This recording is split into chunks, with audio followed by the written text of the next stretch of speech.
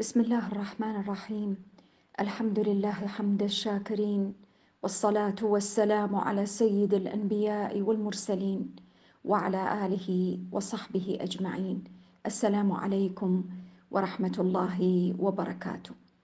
وقفتنا الليلة مع اسم الله المجيد، هذا الاسم الذي ورد في كتاب الله جل شأنه في سورة هود، حيث يقول تعالى: رحمة الله وبركاته عليكم أهل البيت إنه حميد مجيد. ويقول جل شأنه: وهو الغفور الودود ذو العرش المجيد. وأصل الكلمة في معنى اللغة المجد، الكثرة والسعة وكثرة الشرف والكرم ونيل الشرف، والمجد الأخذ من الشرف والسؤدد، والسعة في الكرم والجلال، الشرف التام الكامل.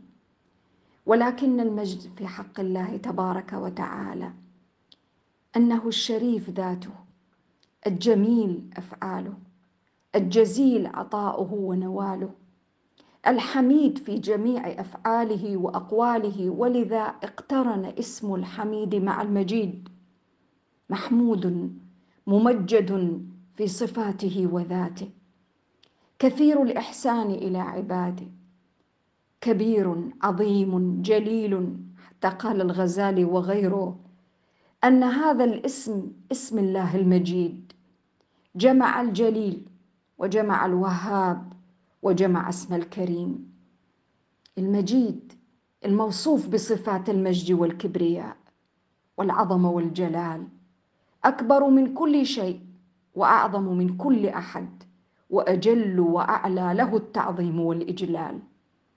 ملئت قلوب المؤمنين به من تعظيمه وإجلاله والخضوع له والتذلل لكبريائه. تمجد بفعاله ومجده خلقه لعظمته. فالله سبحانه له المجد العلي بفعاله العظيمة وصفاته العلية وأسمائه الحسنى. لا مجد إلا مجد الله، ولا عظم إلا عظم لله، وكل مجد لغيره إنما هو منه عطاء وتفضل وإحسان. واقتران الحميد مع المجيد كما قلنا بيان أنه محمود على مجده وعظمته وكمال صفاته، فليس كل ذي شرف محمود، وليس كل محمود يكون ذا شرف، ولكنه سبحانه وتعالى عطاؤه واسع وفضله سابغ، وشمل الجميع بذاك الفضل، فمجد بذلك نفسه في قوله جل شأنه: وإن تعدوا نعمة الله لا تحصوها. وإذا ما نظرنا في كتاب الله وجدنا أن هذه الآيات العظيمات جاءت ملأى بتمجيد الله وتعظيمه. آية الكرسي على سبيل المثال، سورة الفاتحة من قبل، الإخلاص، كل تلك الآيات وأكثر الآيات في كتاب الله إنما جاءت لأجل أن يعظم ويمجد الخالق المستحق للتمجيد والثناء. ولعل من أعظم ما يعظم ويمجد به العبد ربه هو تلاوة الكتاب العظيم، ذاك الكتاب الذي وصفه الله جل شأنه بأنه مجيد بأوصافه العظيمة. هذا الكتاب العظيم الذي يقول جل شأنه في سورة قاف: في قاف والقرآن المجيد، وصف كتابه بالمجد. ولأن الله سبحانه وتعالى هو المجيد اتخذ لنفسه عرشا استوى عليه، قال ووصفه بأنه المجيد، قال ذو العرش المجيد في سورة البروج. هذه المعاني العظيمة التي جاءت في كتاب الله تدفع بالإنسان إلى أن يتعلم كيف ينال المجد الحقيقي. أعظم وسيلة من هذه الوسائل أن يمجد العبد ربه وهو المستحق للتمجيد سبحانه جل شأنه. وتمجيد العبد لربه جل شأنه يكون بالتعبد بهذا الاسم العظيم، يكون بتلاوة الكتاب العظيم الذي هو كلام الله المجيد، يكون بالتقرب بالأعمال الصالحات والثناء على الله والتمجيد له كما أثنى هو على نفسه في كتابه الكريم. ولذلك جاء في الحديث القدسي: إذا قال العبد مالك يوم الدين قال مجدني عبدي. الذكر الذي هو من أعظم الأعمال التي يمجد بها العبد ربه. الله سبحانه وتعالى في سورة البروج قال: بل هو قرآن مجيد في لوح محفوظ. والقرآن مجيد لأنه كلام الله شريف عظيم لا يأتيه الباطل من بين يديه ولا من خلفه، تنزيل من حكيم حميد. ومن مجد القرآن وشرف القرآن أنه لا يمكن لأحد أن يأتي بمثل ما فيه من الأوامر والآيات والنواهي والزواجر والعبادات والمعاملات، بل وحتى في بلاغة ألفاظه وفصاحتها وحسن تركيبه وأسلوبه وفوائده. ومن شرف القرآن أن الله سبحانه وتعالى حفظ هذا القرآن وصانه من كيد الكائدين وحقد الحاقدين على مر العصور والأزمنة. حفظه الله من أن يبدل، حفظه من أن يحرف، أن يزاد فيه أو ينقص، وكل ذلك من ألوان وأشكال تمجيد القرآن. وواحدة من أجمل وأعظم الصور في تمجيد القرآن أن الله سبحانه وتعالى يرفع من عمل به واتخذه منهجا وسلوكا في حياته. رفع به أمة آمنت به لم تكن قبل هذا الكتاب شيئا مذكورا، رفع حالها وأعز شأنها وأقام لها ذكرها عبر الأزمنة والعصور. يقول النبي الكريم صلى الله عليه وآله وسلم: إن الله يرفع بهذا الكتاب أقواما ويضع به آخرين. هكذا المجد وهكذا الرفعة لمن أراد الإنسان أن ينال المجد الحقيقي. بعض الناس ينشغل بتمجيد الخلق عن تمجيد الخالق، فتراه يكيل المدح والثناء والتمجيد والأوصاف للخلق مترجيا منهم حاجة أو مالا أو منصبا أو جاها. والحق أن التمجيد لا ينبغي أن يكون إلا لله المجيد، وهذا من أعظم أشكال الإيمان باسم الله المجيد.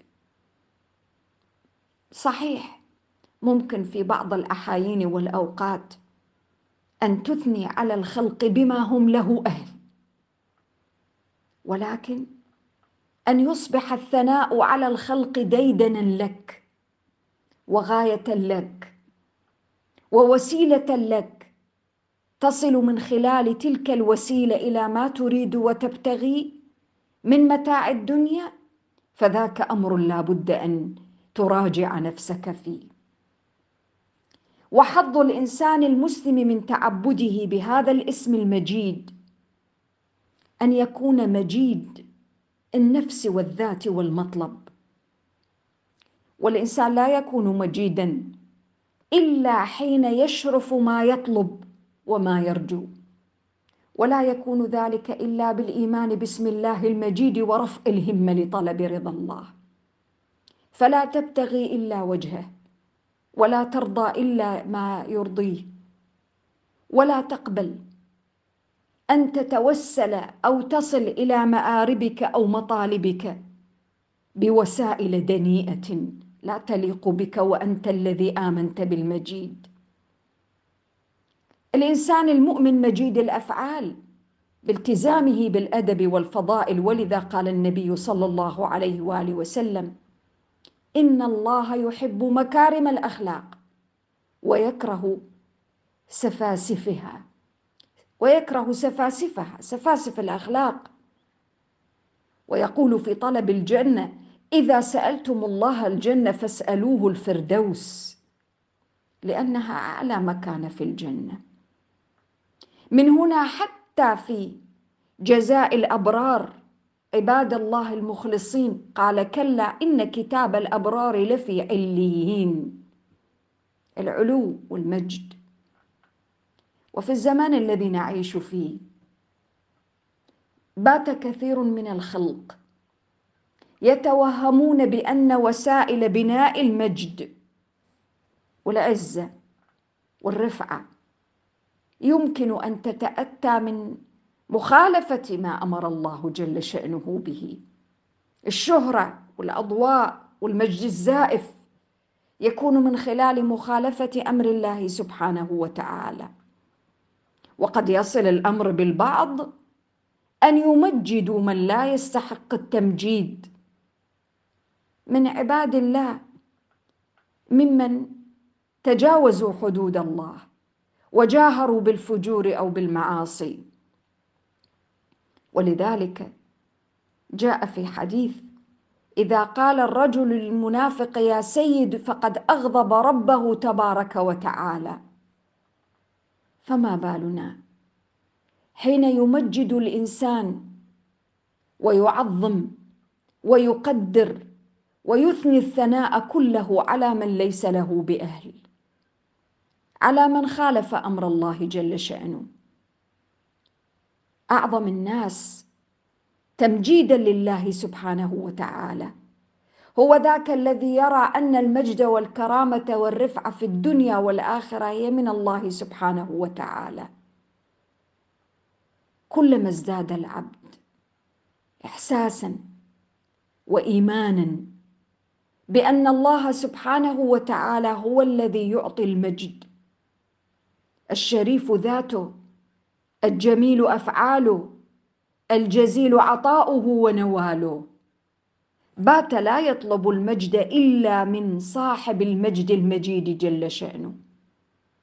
وأنا وأنت لو تدبرنا في كتاب الله جل شأنه لوجدنا أن القرآن العظيم علم الناس كيف ينالون المجد الحقيقي وليس المجد الزائف،